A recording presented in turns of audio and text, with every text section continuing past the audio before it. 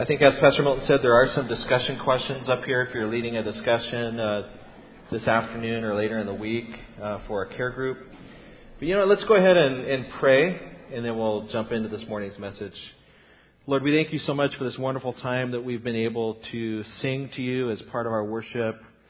We thank you for the wonderful words that we were able to sing to you and to one another. We pray that you'd continue to be glorified and lifted up through the preaching of your word. We pray that you'd fill me and us with your Spirit so that we could hear and discern what you have for us and so that we could grow thereby.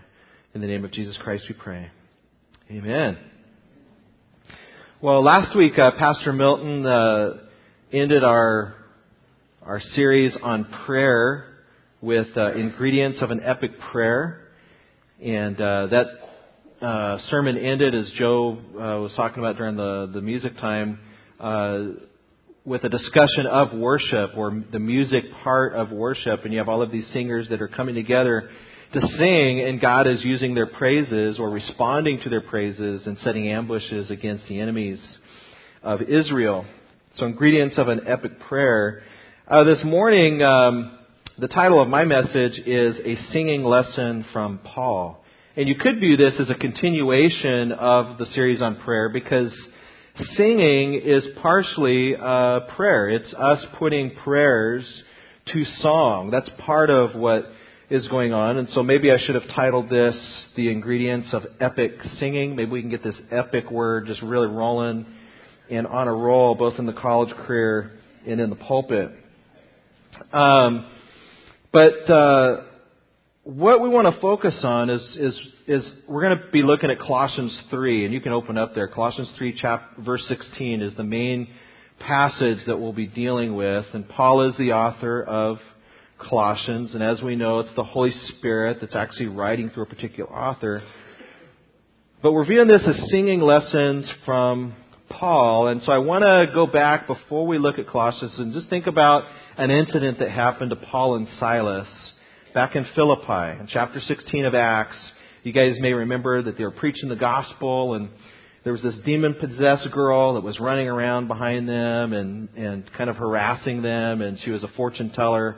And then finally Paul turns around and casts this demon out of her, and then so the people who own this fortune-telling girl, or the slave, can't make any money from her anymore, and so they get all mad, and they get the authorities together. They arrest Paul and Silas, beat them up, throw them into prison.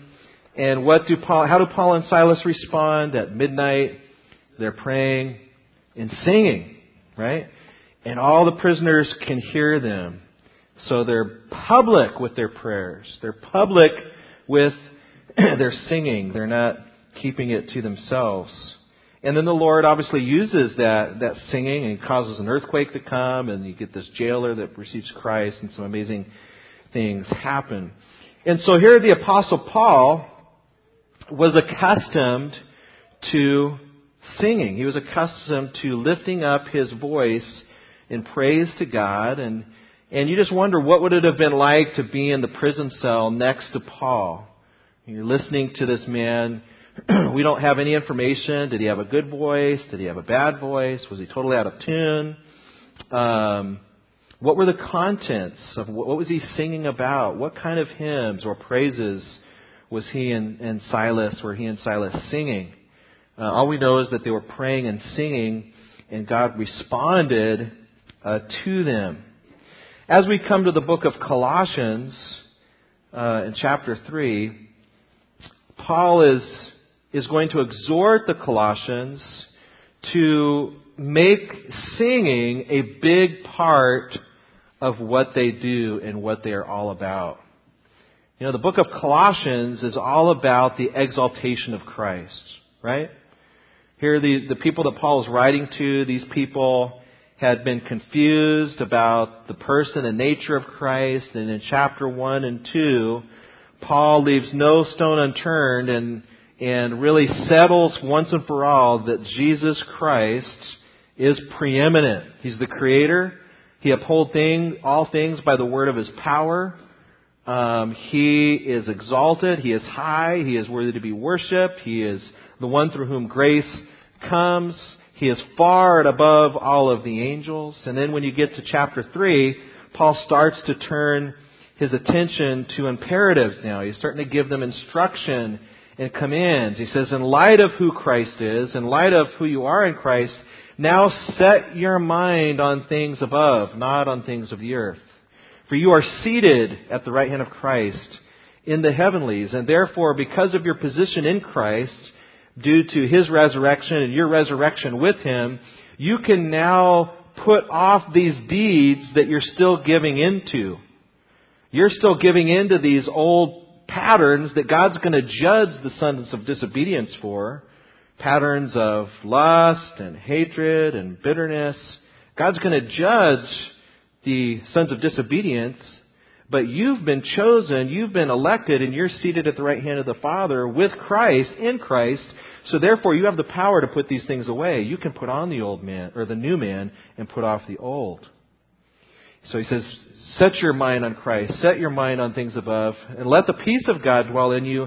And then we come to verse 16, and let the word of Christ dwell richly in you. Get the word of Christ in you in a rich way. Be enriched by the word of Christ. And as he develops this passage, as we read the rest of the phrases, it's through singing that this is to happen in this context. Let's read the passage together. Colossians 3:16, Paul says, let the word of Christ dwell in you richly in all wisdom, teaching and admonishing one another in psalms, hymns, and spiritual songs, singing with grace in your hearts to the Lord. So in this one passage, we could shape it like this. Paul is giving the Colossians a singing lesson. He's not going to tell them how to push with their diaphragm or to keep their throat open or not to sing through their nose like I do. What he's going to do is talk to them about the spiritual aspects of singing, right? And so I want to shape it this way. There's all kinds of ways we could shape this verse. And actually, grammatically, this is a pretty challenging little verse. And that's why if you look at various translations, people have different phrases in different places, and they're all trying to figure out what is modifying what. But the kernel is here. And so I want to try to answer 3 questions as we look at this verse this morning. And the 3 questions basically involve this. Number 1, why do we sing? Number 2, what do we sing? And number 3, how do we sing? Now the kids write those in, and now they can go to sleep. Okay? No, there's some questions for the kids at the bottom, some bonus questions, kids, at the bottom of your page. So don't forget the bonus, right? So why do we sing? What do we sing? And how do we sing? Those are the questions that we're going to try to ask of this text in order to learn this singing lesson from the Apostle Paul, really from the Holy Spirit, right? Okay, so let's ask these questions and try to answer them. First of all, why do we sing? I want to suggest to you that we sing, one of the reasons we sing, this isn't the only reason in all of Scripture that we sing, but this is one of the reasons that is stated in this passage, is we sing to enrich ourselves with the gospel. We sing to enrich ourselves with the gospel. You can go all throughout the Scriptures and come up with a full systematic answer to that question. But in this verse, this is one of the answers. We sing to enrich ourselves with the gospel. Notice the phrases that are used in the first part of this verse. Let the word of Christ dwell in you richly in all wisdom. What does Paul mean when he commands us? He doesn't just suggest this. He commands, let the word of Christ. What does that mean, word of Christ? Well, if you look at chapter 1, verse 5 in this book, if you look at how how Paul uses word and word of God, or this is the only place where it's called word of Christ or word of truth. This is basically a synonym for the gospel. If you want to, you can turn back to chapter 1, verse 5 in Colossians, where Paul says, because of the hope which is laid up for you in heaven, of which you heard before in the word of the truth of the gospel.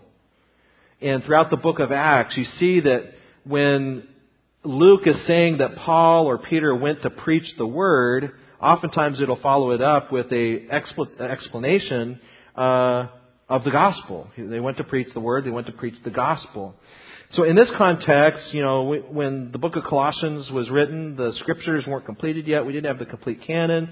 Paul isn't thinking in his writing to the Colossians, let the whole Bible dwell within you. We know that that's going to be true by application as the canon comes together. But primarily what Paul's talking about in this context is let the gospel, let the good news of Jesus Christ dwell in you. And so let's think about that for a second. Dwell in you. Let the gospel take up residence inside of you as individuals, and probably more than that, as you as a corporate body. He's writing corporately to the Colossians. Let the gospel take up residence. And not just take up residence like, in the garage or out in the backyard. I don't know if any of you own a mother-in-law house. Have you guys heard of that concept of mother-in-law house? The idea is when your mother-in-law gets old enough and you need to bring her to your place, is you have a house out there, right? Where she can kind of have her place. And then you can maintain your place. And so this isn't saying we bring the gospel like we bring our mother-in-law into a mother-in-law house. This is, we bring our mother-in-law in, right? And we let her come and be rich in the house. The idea here of letting the gospel come in is really letting the gospel come in and be the master and call the shots. Imagine that you invited somebody to come live with you, and they walked in and they start saying, yeah, we're not going to eat that here. No, we're not going to watch that on TV. Those magazines, they're out. No, at 7 o'clock we'll do this. I don't know about you, but I would be like, who is this guy? What are they here for? They're the guests, right? And it would be appropriate for us to feel that way if we had a guest come stay in our house. The gospel is not just a guest. The gospel is being brought in to be an enriching element. The gospel is the king, right? Christ is the gospel of Christ is the king that's being brought into us and into this corporate body to richly dwell, to rule in all wisdom, to bring all applications and means to the gospel, the good news of Jesus Christ. So why do we sing? Well, one main reason that we sing is so that we can be enriched by the gospel. Now, we can be enriched by the gospel in a lot of different ways, through teaching and through the preaching of the word, through fellowship, through personal Bible reading and stuff. But one of the ways that we get enriched by the gospel is through singing. Okay, and so let's develop this a little more. Let's ask a second question, and that is this: what do we sing? Okay, so why do we sing? We're supposed to be enriched by the gospel. What do we sing? Well, I want to suggest to you as a summary of the idea here in this verse is that we sing songs to ourselves that teach and admonish. We sing songs to ourselves that teach and admonish. Really, this could be what do we sing and to whom. Let's just stick with the idea of what. Paul says, teaching and admonishing. Let the word of Christ dwell in you richly in all wisdom, teaching and admonishing one another in psalms, hymns. We'll get to that here in a second. So we're supposed to teach and admonish or exhort one another. Or I think maybe more properly the idea is ourselves. We're speaking to us and to everybody else. So this is kind of an interesting concept, that as we consider what it is we are to sing, the content of our singing should be teaching and admonishment. I mean, there's other passages that talk about what we should sing about, but in this particular passage, Paul's contemplating the idea that the content of our singing should have teaching. That's the same word for doctrine all throughout the Scripture, and admonishment. There should be warnings. There should be encouragements. There should be course correcting. And so this kind of what this brings up is what we call the horizontal aspect of singing. This is as Christian theologians and pastors over the years have developed a hymnology or a doctrine of singing. One of the aspects of our doctrine of singing is that we sing to the Lord vertically, and most of us understand that, but we also sing horizontally. And we get this from passages like Colossians 3:16, Ephesians 5:18, 19, and 20, the Psalms. Bless the Lord, O my soul, and all that is within me. Who am I speaking to? Myself. And join me, let us rejoice and praise the Lord together. I'm speaking to you and you're speaking to me. Psalms that speak to the Gentiles. You're speaking to nations that don't even know Christ. And then it'll turn around and direct it to the Lord.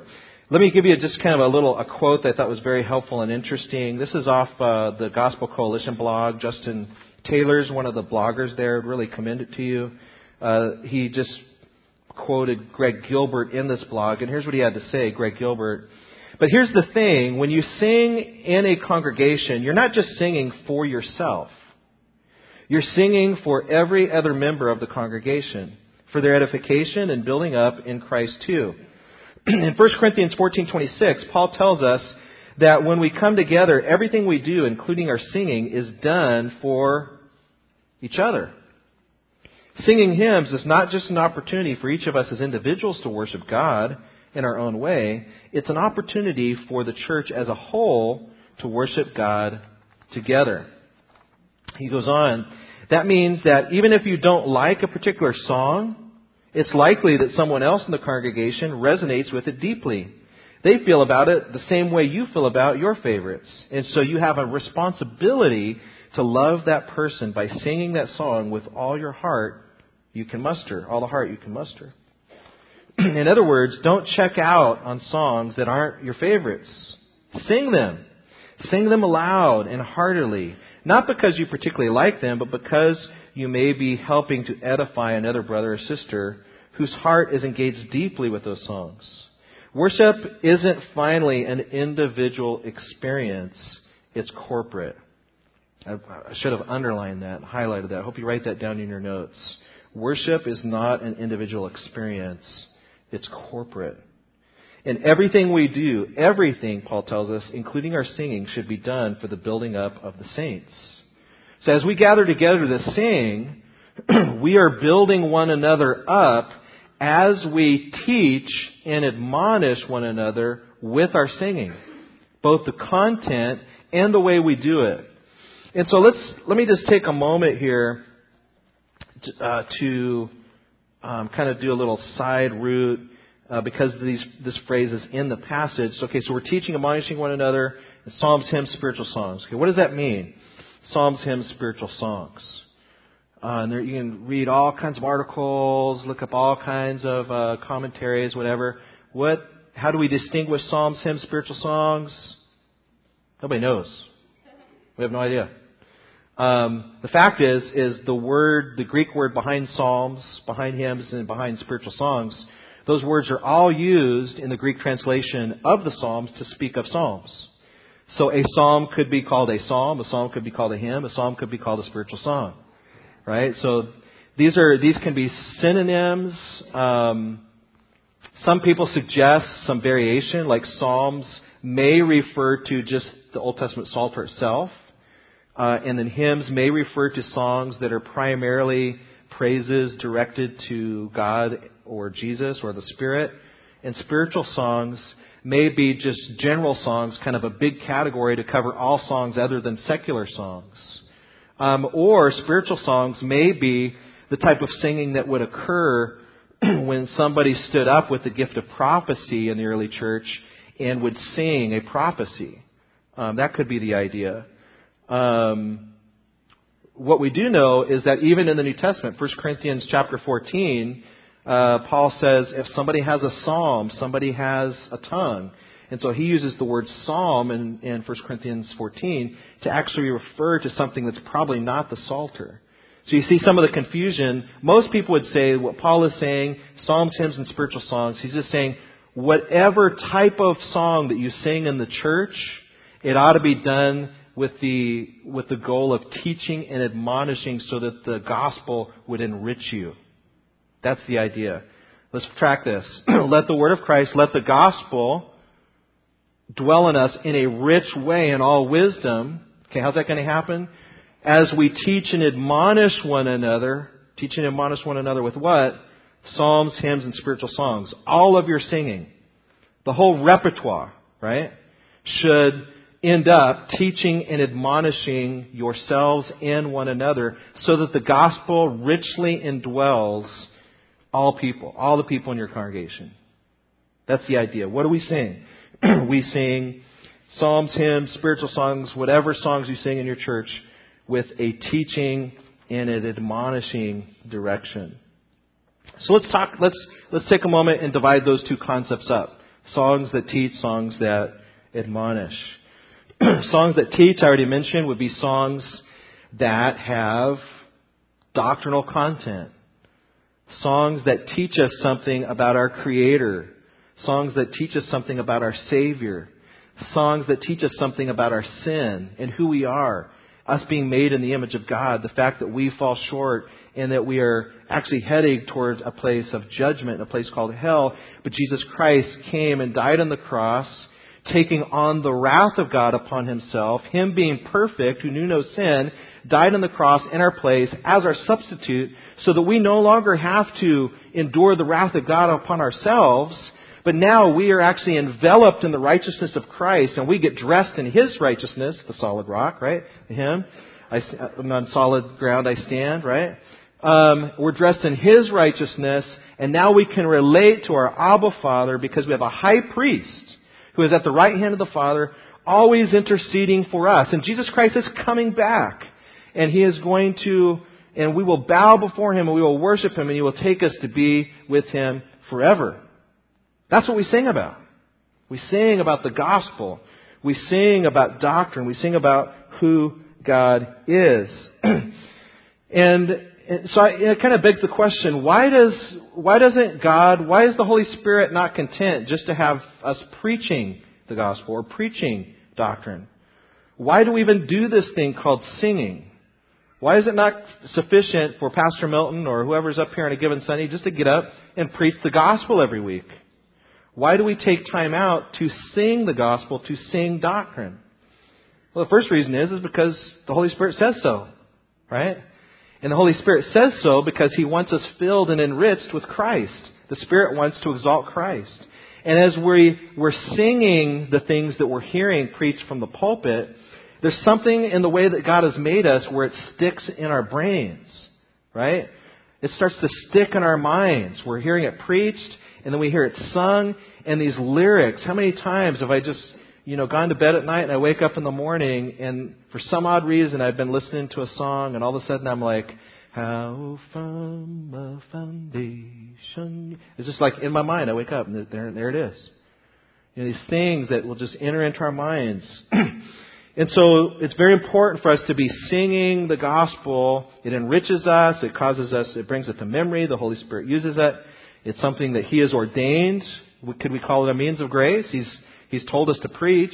He's told us to take communion. He's told us to fellowship. He's told us to sing, right? To sing doctrine. In the early church, there were those that would put heresies to nice little ditties, little commercial songs. Arius was really well known for this. He would take a little ditty about Christ not being God and only a man and put it to a nice memorable tune. Before you know it, everybody's singing, Jesus isn't God, Jesus isn't God. He's just a man, whatever they said in Latin back then. And so this is what people are beginning to learn. Athanasius and all the other guys are out here preaching. They said, you know what, we're going to make our own ditties. And so they start making their ditties and their songs and hymns that are exalting the imminency of Christ and the deity of Christ. And so you have that kind of stuff going on. Let me just give you one. This is one of the most ancient hymns that we have. It's in our Bible, 1 Timothy 3:16. Just about every commentator and theologian I've read on this passage would tell you this is an early church hymn that Paul's quoting. He was manifested in the flesh, vindicated by the Spirit, seen by angels, proclaimed among the nations, believed on in the world, taken up into glory. This is that horizontal aspect of worship. This is the teaching aspect of worship. Why is the congregation singing this? Is this being sung directly to God? No, it's being sung to one another. Just imagine yourself in an early church congregation and you're singing these words. You're proclaiming the fact that Christ came in the flesh, vindicated by the Spirit, seen by angels, proclaimed among the nations, believed in the world, ascended up into glory. I think of a great hymn like In Christ Alone, one of my favorite hymns. And this is one of those hymns that has that horizontal aspect to it. It's something that we're singing about God, and it has a teaching element to it. The Gettys wrote this. Keith Getty says, in Christ alone, who took on flesh, fullness of God in helpless babe. That's a great phrase right there. Fullness of God, the deity of Christ in helpless babe, the incarnation. The gift of love and righteousness, scorned by the ones He came to save. Till on the cross as Jesus died, the wrath of God was satisfied. Propitiation. For every sin on Him was laid. Substitution. Here in the death of Christ I live. I am one with Christ. Right? I've been brought into my unification with Christ. These are the type of words that we sing in a church that distinguish our worship from worship that would be sung by a Buddhist or a Jehovah's Witness or some cult or some other group. One of the things that I know that a number of songwriters and worship artists were very concerned about, particularly I would say about 15, 20 years ago, is the fact that more and more it was starting to look like Christian music was being owned by almost exclusively secular parent companies. And so there was a time when Christian artists were like, this is not a good trend.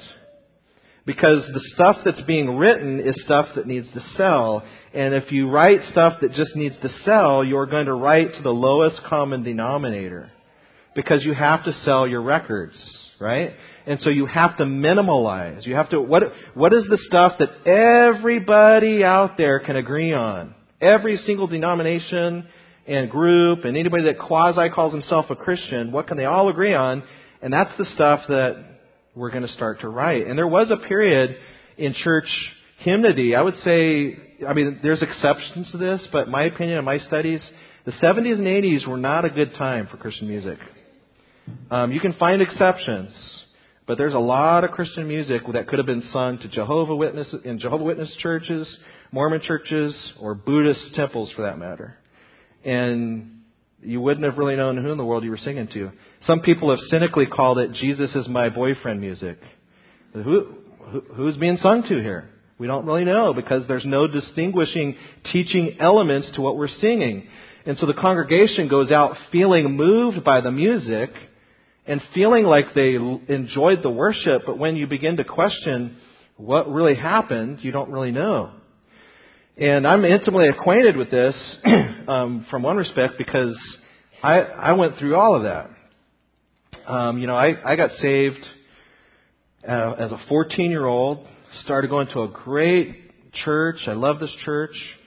And went out and bought I loved singing to the Lord at my church. I went out and bought a guitar at a garage sale and got a book, started learning. All I wanted to do was just sing praises to the Lord in my room.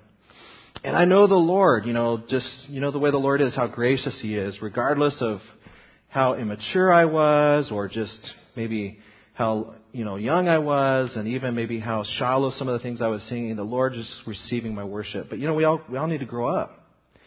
And I just remember in the culture that I was raised in, I thought, and it's not like anybody said this to me directly, but my theology of worship is there are songs that are Spirit-filled worship, and then there's other stuff that's just not as Spirit-filled. And to me, at our church, we sang traditional hymns one time a month. And that was the unspirit-filled Sunday, right? And you could feel it throughout the congregation. We'd all show up on those other 3 Sundays and raise my hands, and boy, we're just praising the Lord. As a charismatic church, I'm charismatic, and we're just, hey, and then that Sunday would come, where it was just nothing but traditional hymns. I got to admit, there's some times where I overslept. and didn't get there till after the songs were done. Or, I'd get there during the singing, and I'd just be like, this isn't spiritual worship, man. I'm in Orange County. Dude, this is not spiritual worship. We need spiritual worship, man. And, that was my attitude. Then the Lord moved me out to the Inland Empire, and I started going to a church over here. It wasn't Cornerstone, but it was another church. And they did things a little bit differently. They sang a lot of old hymns, and even when they sang stuff that I grew up singing and leading back in Orange County, it sounded corny, They tried to do it, but it just wasn't working. They're up there at the piano and organ and just trying to lead this song that I grew up, leading. And I'm just like, oh, this is so corny. And I can just remember, pastor talking to me one day. I'd only been in the church for a little while. And he says, so, hey, how are you enjoying the church? And I'm just like, wow, the teaching's great. Teaching is great. But, boy, your guys' worship, you guys got a long way to go. He's like, oh, what do you mean? It's just not spirit-filled. Well, explain what do you mean? And in my theology, what I said to him was, we do a lot of singing about God here, but we don't do enough singing to God. You guys are always singing these songs that are kind of like, and I don't know that I even knew enough to say in the third person.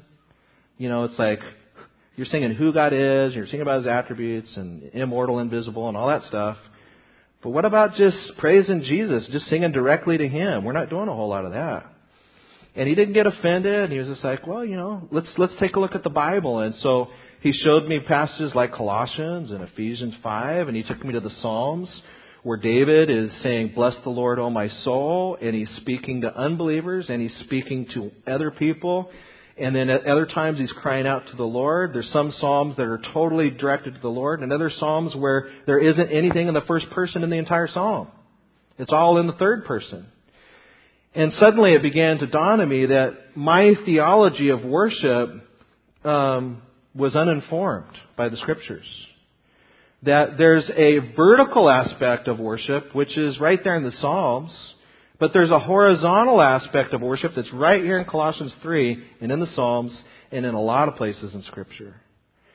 And so I began to kind of lower my critical evaluation of their singing time, and then began to enter in and just sing some of these old hymns that I really wasn't used to.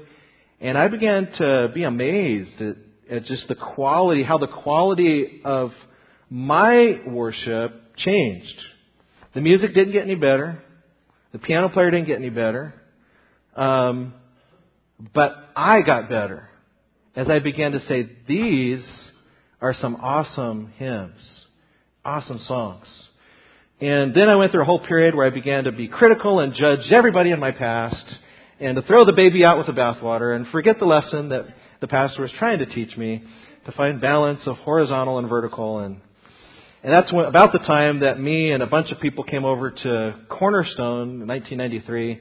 And now we had come from this really, really, really traditional old school hymn singing church, came to Cornerstone and just criticized everything. Oh boy. Now we're like, where's the reverence for God? Where's the great old hymns of the faith? What in the world are we doing? In my heart there rings a melody, there rings a melody, there's in harmony. Like, what? Are we at a circus or what is going on here? So I bring all this judgmentalism over to Cornerstone, and they're at their own place in development and worship and stuff, and then the Lord kind of does some other teaching and molding of me and a bunch of us that came over from this other church. All that to say is there's this horizontal teaching aspect that should be part of our theology of worship. That we are singing truth to one another. So, and then there's also the admonition aspect. Okay, so we teach doctrine, but there also ought to be a correcting that's going on as we sing. Are we singing songs that offer corrective thoughts. All of us, every single day, the Bible, in the book of Hebrews says, while it is today we need to believe, right? It only takes one day and we're off, right? And so you come in on any given Sunday and you're off and I'm off and we need correction. And so we sing a hymn like we did this morning, Be Thou My Vision. Okay, what's going on with this? This is an 8th century hymn, Irish hymn. It gets reversified and put into English and in the 1900s. And so what's the hymn writer doing here? Be Thou my vision, O Lord of my heart. My vision needs correcting. Not be all else to me, save that Thou art. Why are we singing that? Why am I singing this? Because there are things that are important to me that need to be set aside. Thou, my best thought, by day or by night, waking or sleeping, Thy presence, my light. And so as I'm singing this hymn to the Lord and I'm singing it to you, we're like, that's right. Our vision needs to be corrected. Riches I heed not, nor man's empty praise. Thou mine inheritance, now and always. Thou and Thou only, first in my heart. Now when the hymn writer wrote that, was he thinking that this is my disposition all the time? Or is he thinking, I'm going to write this down so that we can be reminded that we need to be corrected into this position all the time? I think it's the latter. Thou and Thou only, first in my heart. High King of heaven, my treasure, Thou art. We're singing things that we want to be true of us now. Right? I know that Christ is not always my treasure. And so I come and I begin to sing these songs and you sing these songs. And we're singing them to each other. And the Holy Spirit gets all wrapped up in it. And then we're course correcting. And it's the Holy Spirit's design that we would come and sing these things to each other and course correct. And by implication, if the Holy Spirit's commanding us to do this, if we don't do this, it seems to imply, doesn't it, that we're going to get off if we're not singing, teaching, and admonishing words to one another. Another hymn that I love that doesn't get sung in churches much anymore, I love Isaac Watts. There's a lot of songs in our hymn books and in church hymnody that we don't always feel very comfortable singing these days. We live in a time period. Actually, I would say we're growing. I got 5 minutes. We're growing. I would say in the last 15 years or so, we're going through a period that I think future historians are going to call the reawakening of hymns. It's like there's the new hymns movement. Everybody's going back and getting old hymns and rewriting them and putting them into new music. They're writing brand new hymns that have never been written before. But there's this reawakening that's going on now that's reminiscent of other times in church history, like the time of the Great Awakening, like the time of Isaac Watts, like the time right at the Reformation, where people had in the last 15, 20 years have said, we're not satisfied with singing Jesus is my boyfriend songs. We want to have a connection to the history of the church. And so they're going back and resurrecting these hymns. And this hymn has been resurrected by a band called Sojourn. And it's an admonition hymn.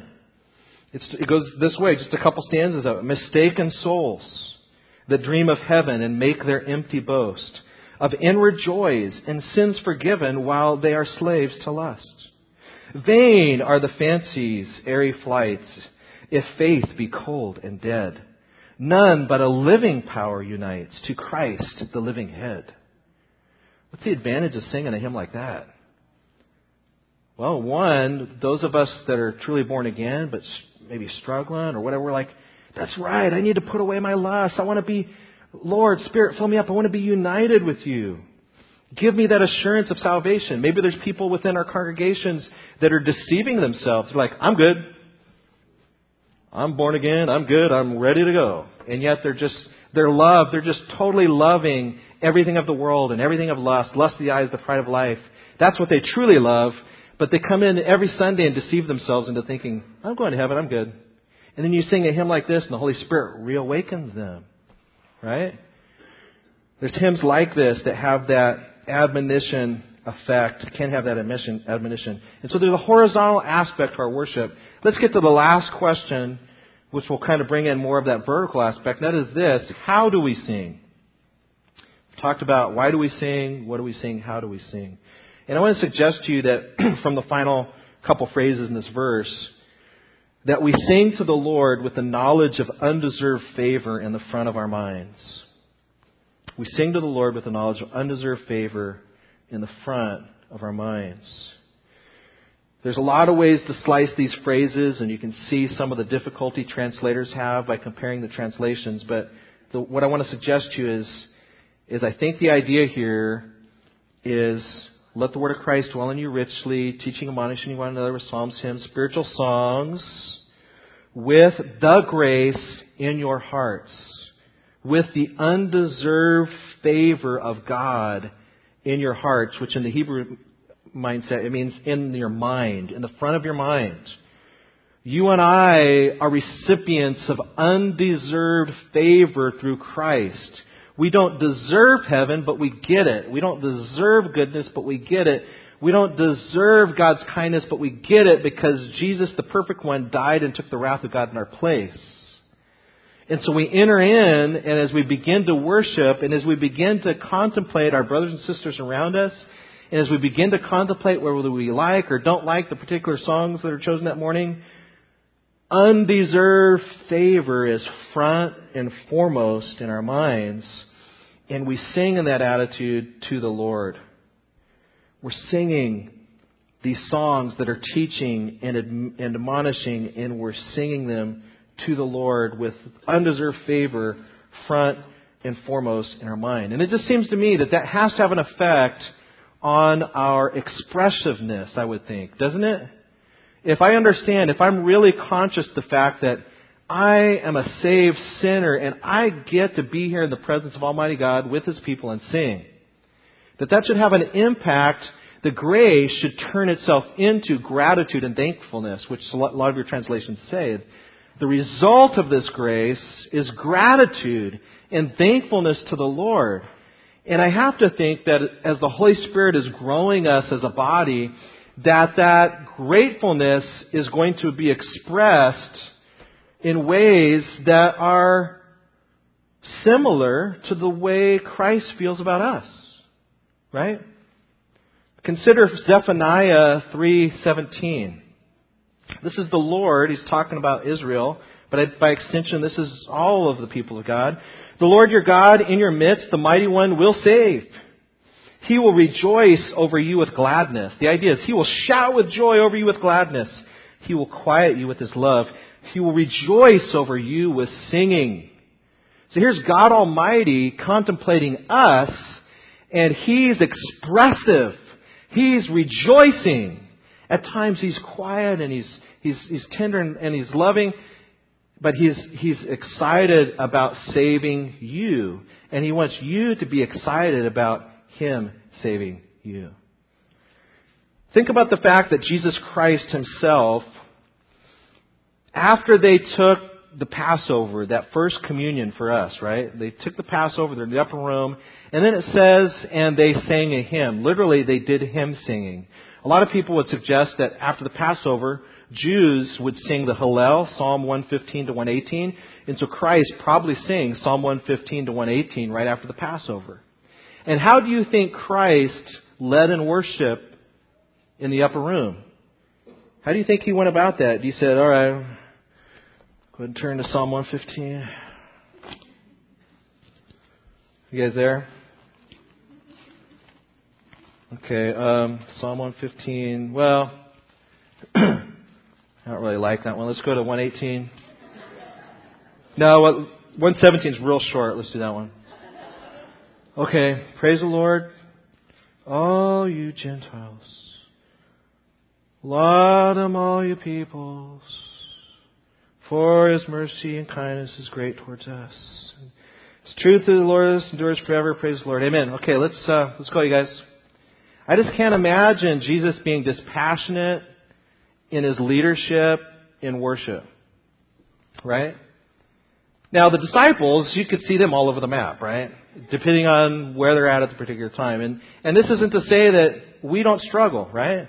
We're all struggling. Jesus is the perfect worshiper. And praise the Lord that we're in Him. And so His worship is sufficient to present before God, right? But we need to learn from the example of God in the Old Testament, Zephaniah, and look at Christ, consider how passionate would Christ be and how passionate was He about His Father. And that should impact our singing. And just to think about the horizontal aspect of our singing, your singing has an impact on me and my singing has an impact on you. You know, I'm forgetting, when does this service end? I got the old time in my head somehow. What is it? Oh, okay, there we go. Okay, so cool, yeah. I got more time than I thought. I just heard a news story this morning about 40-year-olds are actually losing their mind. Or, you know, it's not just people 50 or 60, it's like in your 40s is when it starts. Whatever that means. Okay, so when we're singing in here, I mean, this passage isn't, I don't want you guys to get the idea, this passage isn't just about corporate worship. It's about, okay, what are you doing in your quiet times? What are you doing in your family worship? What are you doing in your care groups? What are you doing in your Bible study? But also, yes, what are we doing here when we gather together on Sunday mornings? Are you cognizant of the people around you? Is your attitude that it's, I'm having this private worship moment. Please do not disturb. And, you know, I mean, there's churches that actually that's their attitude and they don't want any kids in the service.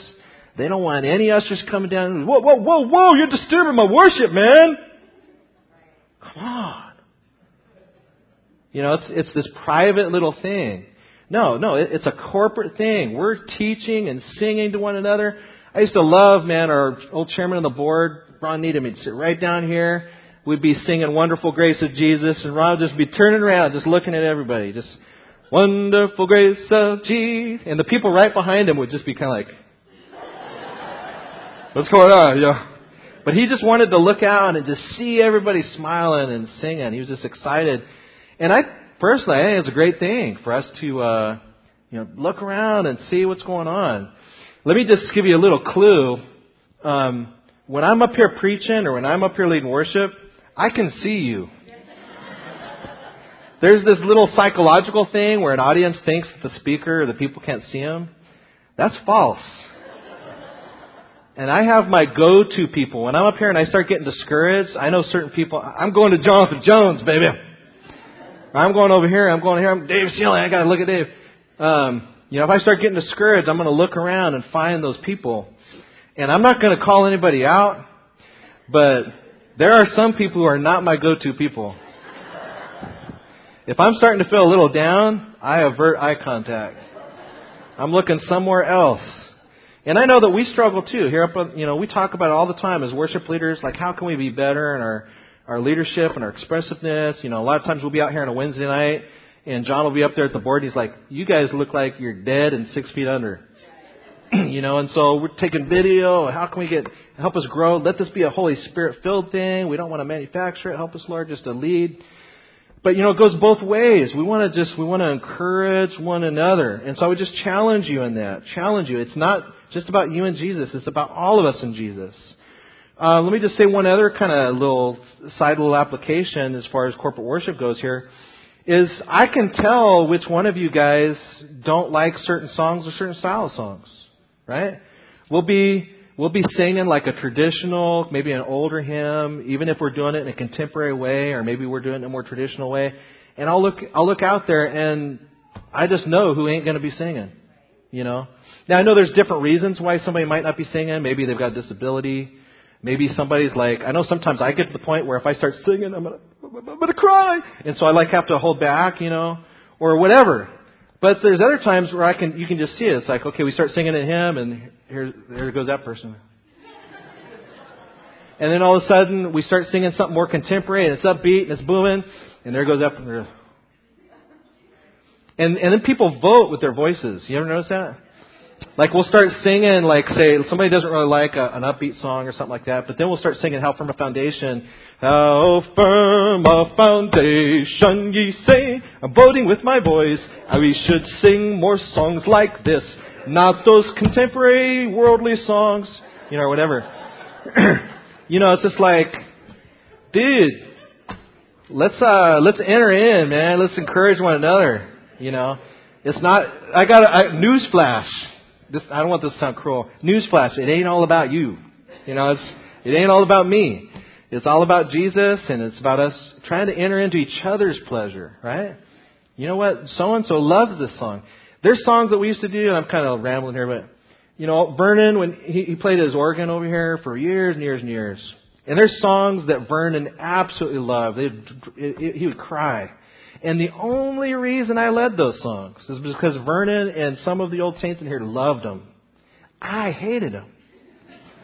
I won't tell you because then you'll have that marked every time I do it. But there's certain songs I just could not stand, but it was just a preference thing. It wasn't because there was anything bad about the doctrine.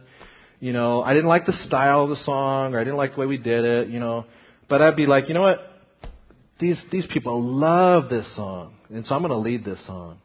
And anytime I started to feel kind of like this is corny, I'd just look over at Vernon and see him bawling.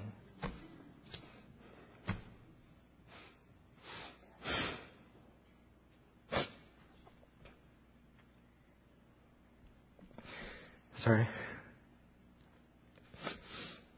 And then just be like, you know what? It's so not about preferences. It's so not about musical styles. It's so about us just enjoying each other and enjoying Christ as we're teaching and admonishing one another. That's what it's all about, And we all need to grow. We don't want to stay status quo. We all want to grow, right? We want to get better in our musicality and all these other things. But what Paul's concerned about here is the spiritual part. We could be the most musical church. We could have the best vocalists. We could have the best congregation choirs.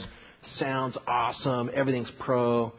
But if we're not singing with undeserved favor in the front of our minds to the Lord and to each other, clanging cymbals. Right? Clanging cymbals. Let me just end with this. With a couple quick quotes here. Bob Coughlin, one of my theological worship heroes. Worshiping God in song isn't simply a nice idea or only for musically gifted people. The question is not, has God given me a voice, but has God given me a song? If you trust in the finished work of Christ, the answer is clear, yes. And I want to challenge all the dads in here to pray for your kids that the Spirit will overwhelm them with a sense of undeserved favor so that they'll sing to the Lord. Because I know, you can't judge anybody on any given particular day. All of us have bad days and stuff. But when I look out and I see what looks to me kind of like cynicism or I ain't going to sing, or it feels like sometimes maybe they're just people that are welled up with pride, and so they're not going to let their voices go for Christ. I just wonder, how much have they tasted of undeserved favor? And I can't answer that, but I think a lot of our dads in the church can. They know their kids. And the way of doing that, we all got to be careful. I can't go up to my kids, you guys, we're going to sing and have joy today, or you're going to get it. Not going to work. But if I just pour out my heart to the Lord, I'm praying for my kids, and I'm trying to set the pace at home best I can. I'm singing in front of my kids. You may not think you have the greatest voice or whatever, but you know what? It doesn't matter. I'll just call out Carlos Slimciaco, man. This dude, he loves Christ. I just remember him being in his bedroom as a brand new Christian. This guy's like 2 weeks old, the Lord. He's in his room on his knees. Come the fount of every blessing. And just like crying out to Christ, man. And I'm like in the other room just crying because this young Christian's in there just lifting his heart up to the Lord. And he doesn't care if his unbelieving family hears him or whatever. He's just like crying out to the Lord. And you can have an impact on your kids, regardless of your musicality, just by letting your heart go in front of your children. We sing at our house at the end of family devotions. We sing most of the time, Jesus paid it all. We'll mix it up once in a while. But Samuel can kind of tell when I'm getting at the end of Bible reading, or I don't know what it is, if it's the tone of my voice or something, but I start doing that thing, and then he'll go, Jesus. I go, okay, you're done, Dad. Jesus paid it all. So we'll sing that together, and my little 3-year-old knows all the words. He's mumbling them, but he knows them. And he enjoys that, and we can sing to one another. You guys think about, I'm sure you guys sing to each other in your home. Do you ever sing to a little baby, right? Or sing to a girlfriend or wife, whatever, and, we can sing to the Lord, sing to each other. I guess since I'm rambling here, one last little story. Another thing that we sing at home is I'll sing, don't tell anybody this. I'll sing this song to Samuel before we put him to bed. It's by Tom Petty. Don't tell anybody. It's called Good Night Baby. It's like, good night, baby, sleep tight, my love.